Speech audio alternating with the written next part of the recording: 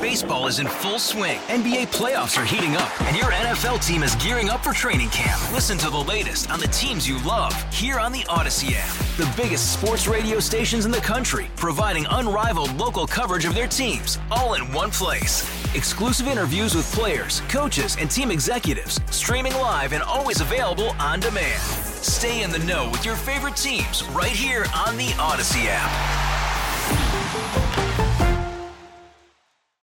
Call from mom. Answer it. Call silenced. Instacart knows nothing gets between you and the game. That's why they make ordering from your couch easy. Stock up today and get all your groceries for the week delivered in as fast as 30 minutes without missing a minute of the game. You have 47 new voicemails. Download the app to get free delivery on your first 3 orders while supplies last. Minimum $10 per order. Additional terms apply. Ed Rath joins us this segment. Now, we should note that Sean Ryan was invited and declined our invite. Senator Rath, good morning.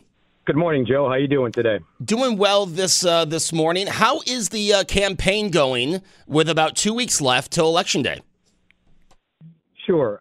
For 20 weeks, Joe, I have been traversing the 61st Senate District, talking to the people and touring the businesses of the 7 communities that are the 61st Senate District. It includes the city of Buffalo and the city of Tonawanda, towns of Amherst, Tonawanda, and Grand Island, and the villages of Waynesville and Kenmore. And what I have learned is that this state government is totally out of touch with the needs and the concerns of Western New York families. Western New York families are struggling. They're struggling with affordability challenges.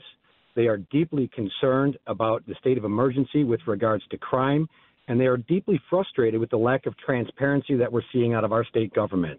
So what I have done is gone into the communities and listened to the people and heard their concerns, and I'm working each and every day to understand the priorities of the people of the 61st Senate District. And what I've learned is that New York state government needs to improve.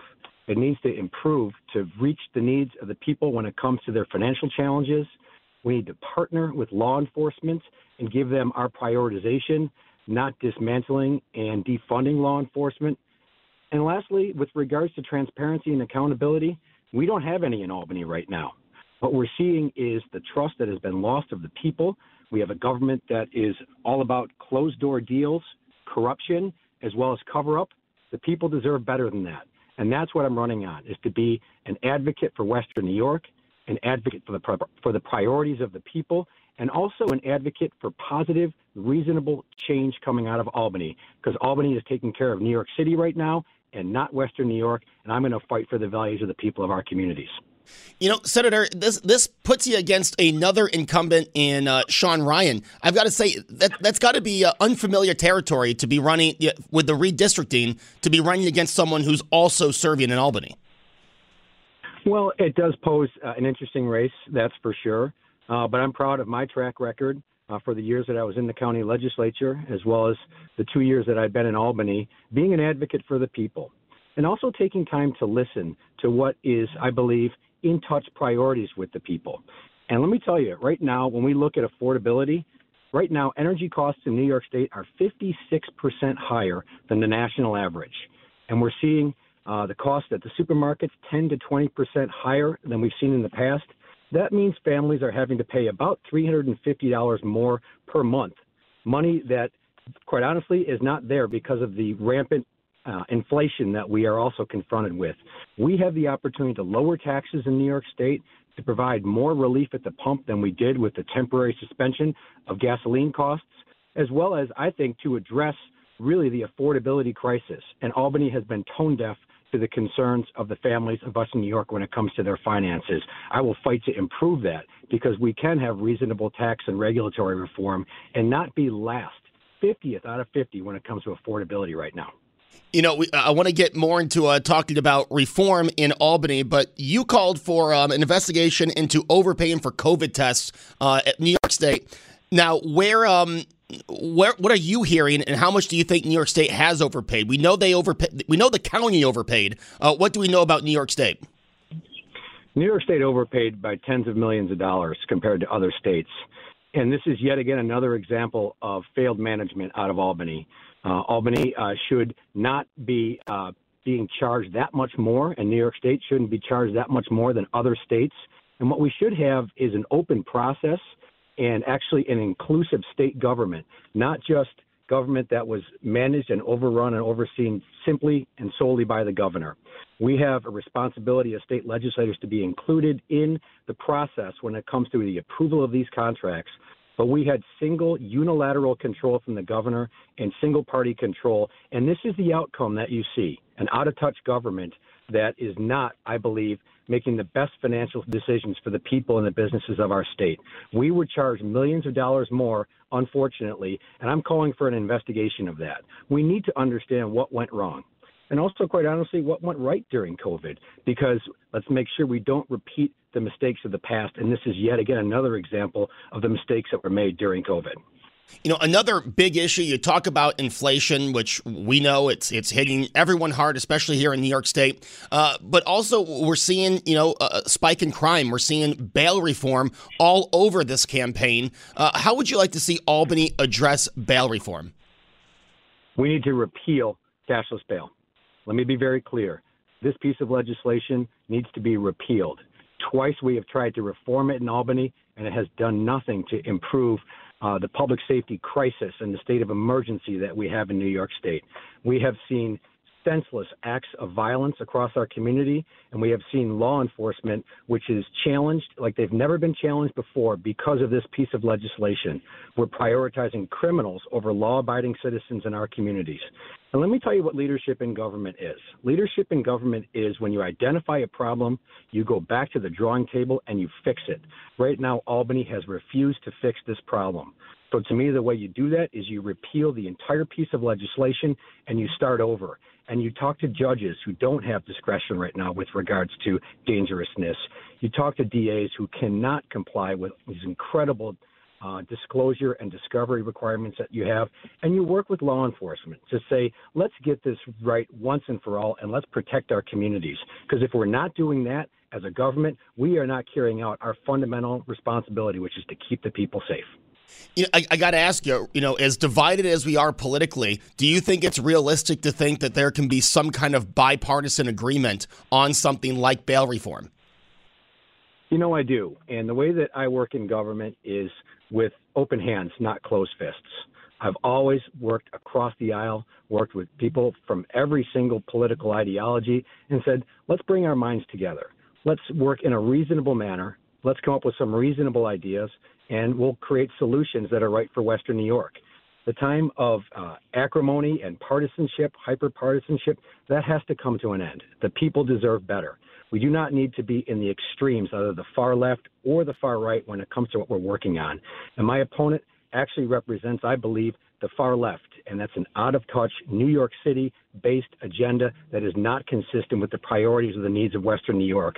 I'm a reasonable advocate, fighting for our communities, listening to everyone and working with everyone, and keeping an open mind, not a closed mind. Now, I know we're backtracking a little bit here, but I want to go back to inflation, especially the gas prices. And, obviously right now we are seeing a, quote, tax holiday at the pump, but gas prices are still quite high. What steps do you think should be taken in Albany or maybe even in Washington to lower those gas prices? Should it be a permanent holiday on the tax, or is there a different way to address gas prices that, they were dipping for a while, but it seemed to be on the rise again? Joe, I'm glad you asked this question because I actually debated this on the floor of the Senate. We had the opportunity this past spring to cut the gas taxes by 33.5 cents in Albany. Instead, we only cut it by 16 cents. And I said we should be giving all of this money back to the people of the state of New York through a full suspension of the New York State gas taxes. Unfortunately, we only did half of it. And I asked why, and I wasn't given a proper answer. And I said, this is the people's money. This should be going back into their pockets because they're struggling with record over 8% inflation. It's something we can do to lower the incredible burden that we're seeing with energy costs. So what I'm advocating for is a full suspension of the nearly 34 cents for 2023. Let's put that money back into the pockets, like I said, of the people where it's best served and best utilized. People know what to do with their money far better than Albany does. So we suspend this for all of 2023, and then we make an assessment as to what we do for 2024. Again, I believe that is leadership in government, listening to the people, understanding their financial burdens, and meeting their concerns with a positive solution.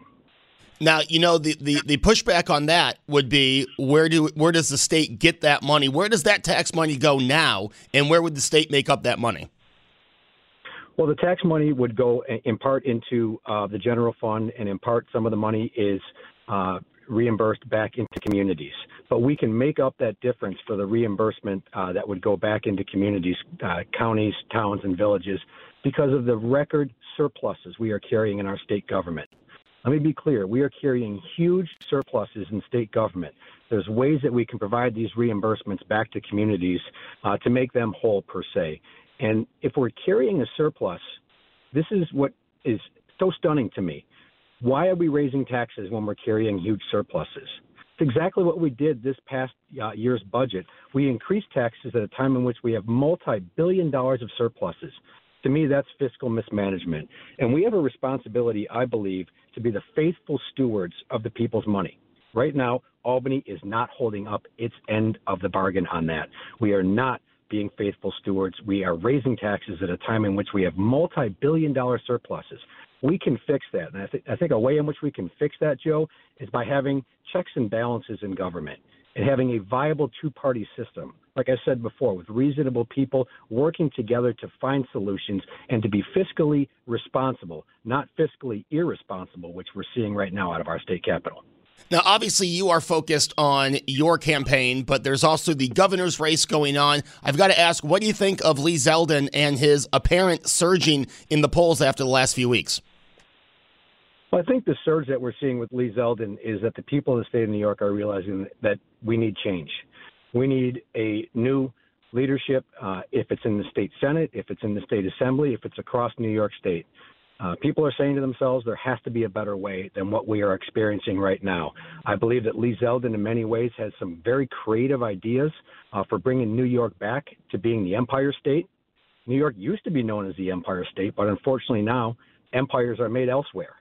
And that's unfortunate because this is my home and the home for everyone who's listening to this broadcast right now. We can fight to bring our state back, and I think Lee has a lot of positive ideas to bring New York State back. I think that's the reason why he's surging. And once again, to the point earlier, we need a viable two-party system. This was really the core of what our founding fathers had in mind when they created the greatest democracy and constitutional republic ever created. Let's bring that viable two-party system back with checks and balances and reasonable debate and positive solutions, mainly for Western New York is what I'm focused on, of course. To that point, and I know I might be re-asking this question, but talking about bail reform again, it seems like, anyone who's looking at this from the outside would say, there could definitely be some changes done. This could be done differently. Do you think that is a result of how divided our politics are, that you just have each side, you see it with bail reform, I think you see it with the southern border as well, and each side just, they're on their side and they can't come to the middle. They can't, say, well, maybe we can meet in the middle, maybe we can compromise. Do you think the compromising in politics is a thing of the past? I certainly hope not, Joe, because I believe that compromise and finding solutions in a bipartisan manner is good government. And as I've talked to the people across this district, as I had said earlier, for 20 weeks, that's what people want, too. They want people to come together, not the hyper-partisanship that we're seeing right now, because you know what? That's counterintuitive, and it's not productive for meeting the needs of the people. And I think about government in some ways as a bell curve. A bell curve has a middle, which is very broad and wide. That's where government should reside, is in the middle of a bell curve, not in the tails or the flat part where the extremes reside. The point of me saying that is that with regards to elimination of cash bail, with regards to reasonable tax and regulatory reform, when it comes to transparency and accountability in government, we can and we must do better. And the way in which we do better is by everyone, Republican, Democrat, conservative, independents, all of us coming together and finding reasonable solutions that meet the needs of our communities. And I'll tell you this, as a father of three, I believe it is critically important that we create a better world for our children. And right now, our communities are a lot less safe than they were several years ago. We have to repeal cashless bail. And I've also been proud to sponsor 2 other pieces of legislation that I'd like to share with you today. Number 1 is making the incredible threat of cyberbullying to our children a misdemeanor in New York State. I was proud to champion that in Erie County, where we made it illegal a number of years ago, and also to make anti-Semitism a hate crime in New York State. We have to eliminate the bullying and the hate in our communities, and I believe these 2 pieces of legislation, as well as repealing cashless bail, are major steps in the right direction to improving the public safety in our communities. Last thing before we finish up, anyone running this year, I always give the opportunity. Anything you wanted to address that I didn't bring up, now is the opportunity. Well, I think the opportunity for me in this campaign is one about the people, and it's one about listening to what their priorities, their needs, and their concerns are. And what I've heard is that people want their state government to do better. They want reasonable people who are advocating and listening and then taking action to find solutions for Western New York. It is the honor of my lifetime to be running for the state Senate in the 61st District. The people have been so very responsive. I feel a tremendous amount of momentum in my campaign right now. I believe that we have the issues, the message, and the strategy to win this race, and I look forward to continuing to do my work all the way up till 9 o'clock on November 8th, election night. So to everyone who's listening, please go out and vote. Critically important that we participate in the process, and I would appreciate everyone's consideration. State Senator Ed Rath, thank you so much for joining me this morning. Thank you, Joe. And his opponent is State Senator Sean Ryan. Again, Sean Ryan was invited on, declined our invite, but obviously there's 2 weeks left before, I was about to say before opening day, before Election Day, and if he wants to join us one of the next 2 hardlines, obviously that invitation is there. Baseball is in full swing. NBA playoffs are heating up, and your NFL team is gearing up for training camp. Listen to the latest on the teams you love here on the Odyssey app. The biggest sports radio stations in the country, providing unrivaled local coverage of their teams, all in one place. Exclusive interviews with players, coaches, and team executives, streaming live and always available on demand. Stay in the know with your favorite teams right here on the Odyssey app.